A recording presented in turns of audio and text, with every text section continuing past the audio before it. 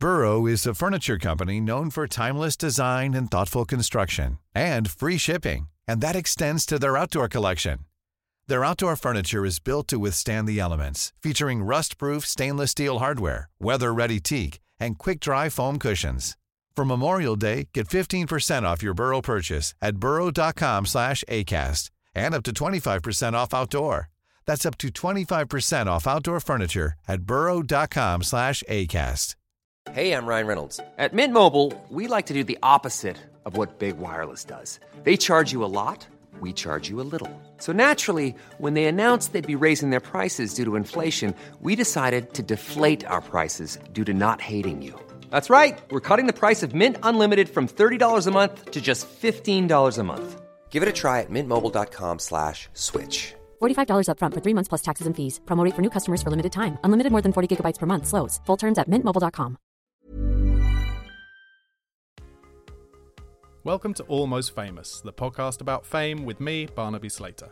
Thanks so much for tuning in. If you haven't already, please do subscribe or follow the podcast and leave us a rating and comment in Apple Podcasts if that's where you're listening. Also, do give us a follow on Instagram at Almost Famous the podcast and on Twitter at PodAlmostFamous. In Series 5 of the show, I'm bringing you daily episodes called 15 Minutes of Fame, where I read out some of the most honest, controversial and often downright funny stories that celebrities have ever told. In today's episode, Princess Leia herself, Carrie Fisher, discusses the affair that she had with Harrison Ford while they were on the set of Star Wars.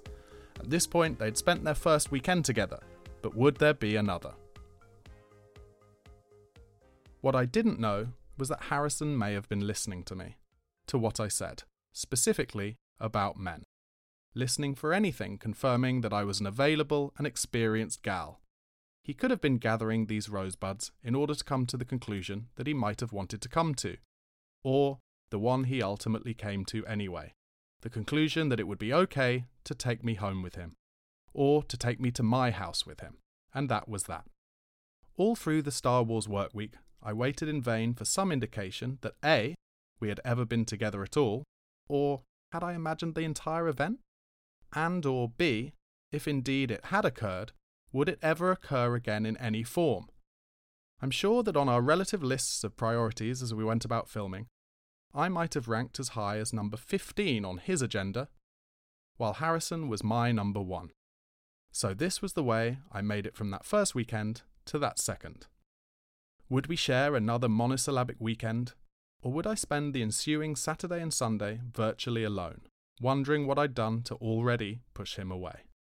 How could I have, when we had barely been that close? Just close enough to ignite an almost full-on obsession in me. Here I was, in a pub in London, having a drink with him after a day of filming. I believe I may have previously mentioned that Harrison was not a garrulous person. Given that, as we sat in the public house, I inadvertently held my breath quite a bit, a lot, while fretting over what I would and would not say during that evening. I knew, without believing it, that I would not say a charmingly hell of a lot. I would be calm and succinct, and ask thoughtful questions, and then listen to his answers intently. Had I been able to manifest the demeanour just described, this would have been the night he discovered yet another of my many characteristics that would cause him to rethink any less than positive opinions he had, obviously prematurely, formed. He would wonder where I had been all his life, and then recall with a bemused, ironic sinking feeling that I had yet to be born for much of it. The important thing was that at least he'd met me now. He would remind himself to try to make up for all of our lost time for the rest of our compatible lives. But for now, we didn't think about ever needing to make up for anything, as we had barely amassed any amount of time together at all. In fact, what happened was Harrison and I both began to drink, and at some point early on I said, "Do you want to see me do an imitation of you?" Harrison didn't really walk, he swaggered, moving a bit like John Wayne in slow motion. He would take his seemingly bad attitude for a walk. In order to depict this, I moved out of sight around the corner from Harrison, and after a moment reappeared, strolling as he strolled, sauntering my way into whatever fresh hell I found myself in. I'd become him, disenchanted Lord Ford, master of all he surveyed, if he got round to it. I studied my environment with bored, disenchanted eyes and smirking mouth, behaving as if wherever I'd inadvertently found myself was no doubt some pathetic watering hellhole for a bunch of needy posers and poser wannabes who unfortunately didn't have the stuff to interest me or him. What criminally inept person had decorated this room I was in? Decorated? More like defiled. Wow. I was amazed my eyes weren't bleeding from the insults some referred to as interior, shouldn't that be inferior, decoration. As I continued to portray his inner monologue as I imagined it, I finally let at least one of my eyes slide wearily over to his face and saw that he was not only laughing, he was laughing that silent and hard laugh reserved for true enthusiasm. Almost 40 years later, I still think of it as one of the greater moments of my life. My love life. I tried not to let my relief interrupt my imitation and returned my gaze to the disenchanting room around us. But I didn't intend for my portrayal to go on much longer. Why press my luck? I mean, this could really be a game changer. If my portrait of my co-star as a smug, scruffy-looking nerf herder went well enough, Harrison could unexpectedly, but gently and responsibly, leave his wife, and after a barely noticeable, dignified amount of time, he would marry me, in an unsentimental, tasteful way, and we would subsequently astonish everyone, including ourselves, by remaining together for the rest of whoever died first's life. And all because I dared to do an imitation of him, for him, in the pub one night. That was the beginning of his realising that I was the only person with whom he felt comfortable enough to be, well, still uncomfortable, but now at peace with finding the world a constant disappointment. I continued to swagger toward him, and then next to him, finally letting my eyes return to him. To my amazement, I now saw that he was still laughing, which almost caused me to laugh, but instead I was able to maintain my portrayal, stretching my lips to their side limits to indicate what perhaps might be identified as a smile, but what turned out to be a cease between scowls, before returning my expression to its relaxed smirk mode. I remember distinctly that this was the part of my impression that amused him the most. Not that anything could convince me that our little dalliance was much more than that, a summer romance without the romance, or without the summer for that matter. Now that I had elicited this amazingly enthusiastic response from him, the danger was that I would want to get him laughing like a human during all our upcoming evenings together. It was bad enough that I was doing it already tonight. Please God, don't let me feel the need to encourage him to be Mr. Chuckles on the set as well. That would be a great idea, right? Making it my life's work to cause Han Solo to giggle his way through an asteroid field, or howl with laughter at how ridiculously hairy his Wookiee co-pilot was. How about a spit take in full view of some unobtrusive Minox? No, Harrison was not on this earth for me to goad into uncontrollable fits of laughter. I would have to control the impulse to entertain him. Most importantly, so as not to call attention to the possibility that we were more than just co-stars. Maybe not much more where he was concerned, but I was not so lucky. Ah, men. If I'd never succeeded in coaxing this coveted laughter of his out into the waiting world, I would never have known what I was missing. Just that I was missing something, besides his not being single or accessible, or for the most part warm. I wouldn't have been able to imagine his laughing wholeheartedly, or known how amazing it felt to actually be with the person you were with and feel like he liked you. You know, in that ongoing, let's keep seeing each other way. This was the first time I felt as though Harrison liked me. Not because he wanted to sleep with me, or because no one else was around in a way that was convenient. He liked me. I'd made him laugh. I'd done an imitation of him, for him, even though I was afraid of how he'd react. And it had worked out. Take a risk, win a prize, or borrow someone else's prize for the duration of the film and hope things aren't too awkward when you film the sequels. When he'd returned to his paranormal self, we sat smiling at each other.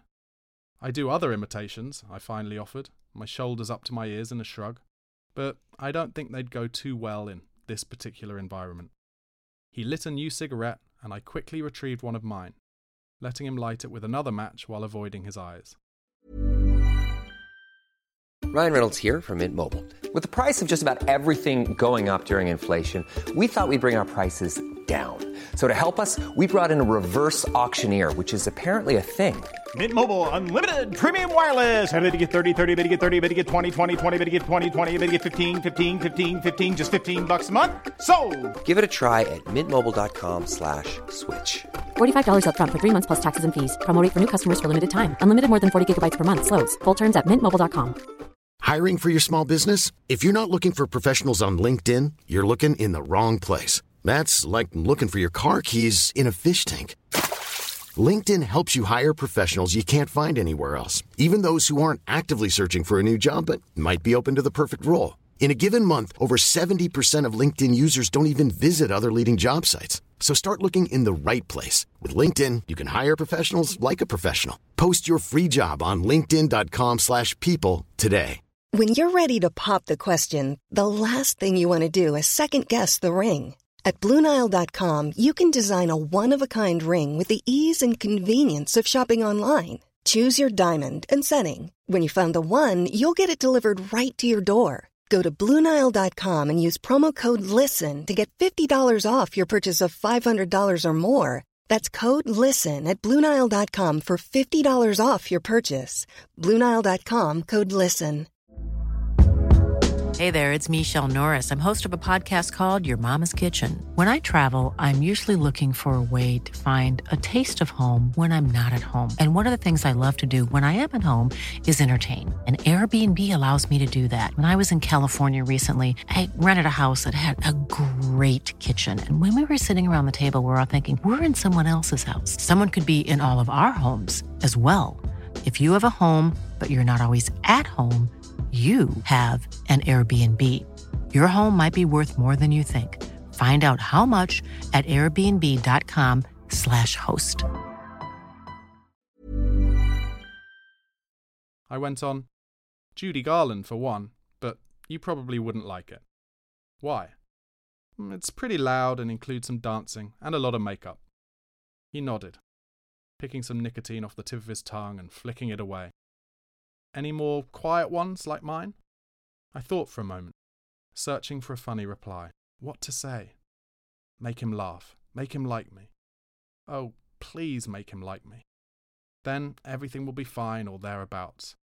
But no punchlines came to deliver that body blow that would reignite the blaze of his smile. What a jerk I was. I've always been a jerk and always will be. He hates me now and thinks I'm boring and stupid. B&S. I could do an imitation of my college boyfriend. He was super quiet. Super? Who says super and lives? Certainly not me. Harrison raised his eyebrows slightly. Oh? Yeah, well, maybe all boyfriends are quiet. Not boyfriends. Harrison wasn't my boyfriend and would never be. Well, I wouldn't know about all boyfriends really, I rattled on. Simon's really the first boyfriend I ever had, and I'm not actually looking to... Harrison's face had whitened and his eyes were suddenly concerned.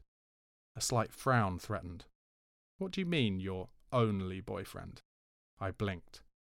What had I done now? I struggled for something to say. What about all those guys you talked about? He asked. That Rob guy, the photographer, and Fred and Buck and... Still frowning, I said, Fred? I didn't sleep with him. I know him. Hey, you know him too. Does that mean you slept with him? Not waiting for a response, I continued somewhat indignantly.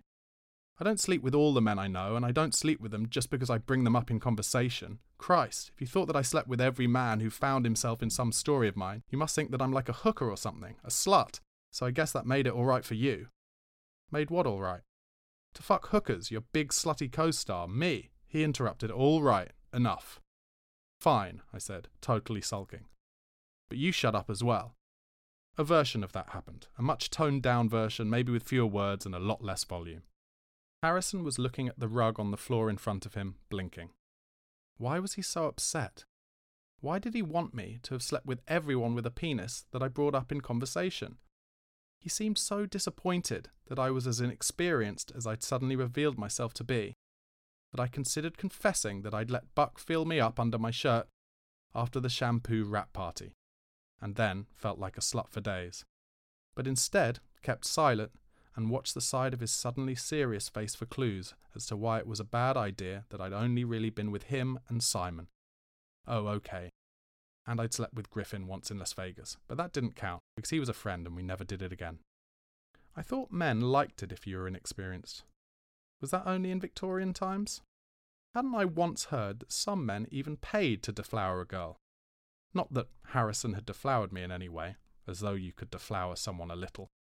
If so, was I then implying that he had maybe batted away a petal in the deflowering process? What was I meant to do here? How could I return him to the laughing Harrison from just moments ago? A time that, in the ensuing confusion, was now rapidly beginning to feel like weeks ago. Would he ever completely forgive me for not being sexually, sophisticated? For being a 19-year-old who, despite using 4-letter words with such ease and familiarity, didn't turn out to be the Scarlet Woman tramp nymphomaniac I seemed to be? It didn't occur to me until decades later that perhaps what disturbed Harrison was the implication that he was subsequently burdened with something very like responsibility, in that he had somehow been given a gift he hadn't wanted or expected. Well, we all know what happened after that. We slowly fell deeper and deeper in love, he more than I for obvious reasons. It was truly a surprise to us both the night he took my hand in his and weepingly admitted that though he loved his wife very much, they'd been growing apart for quite some time now, so that when he met me, he knew I was the person he wanted to spend the rest of his life with, both public and private. I was his soulmate, understanding him in ways he never thought possible. Here he had to stop speaking, he was crying so much, tears streaming down his manly face, blowing his nose into his hand and wiping it on his shirt. He whispered, "Fate brought us together in space, but we brought ourselves together on Earth. But whether on Saturn or in South Kensington, please do me the honour of being the companion I share my life with."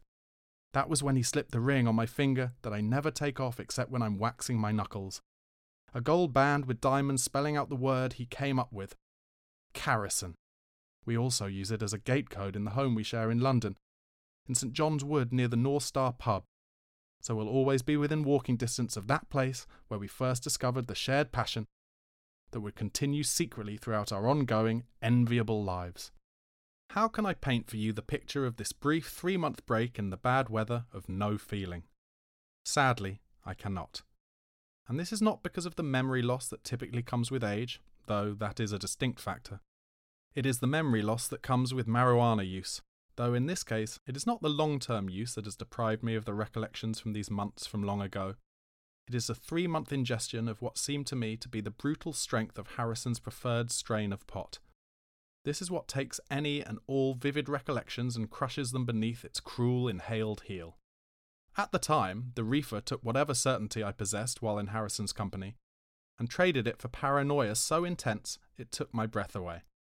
What I recall from the rubble of my brain cells is the discomfort I experienced between waking and sleeping, trying to think of something to say other than, "Do you love me?" or "Why are you with me at all?" or "Do you know your lines for next week?" or "Can I get you another beer?"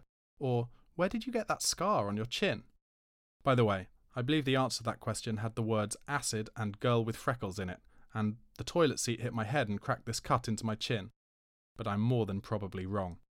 I also doubt much of this was actually said, per se, but I know he lay on his back on the couch in Riggs' apartment telling me the story, and if he did say any of it, I'm sure he made it up.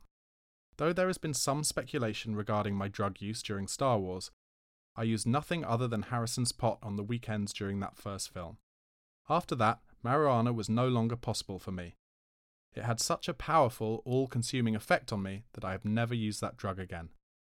In effect, I can't remember now what I was too uncomfortable to remember at the time. For 3 months.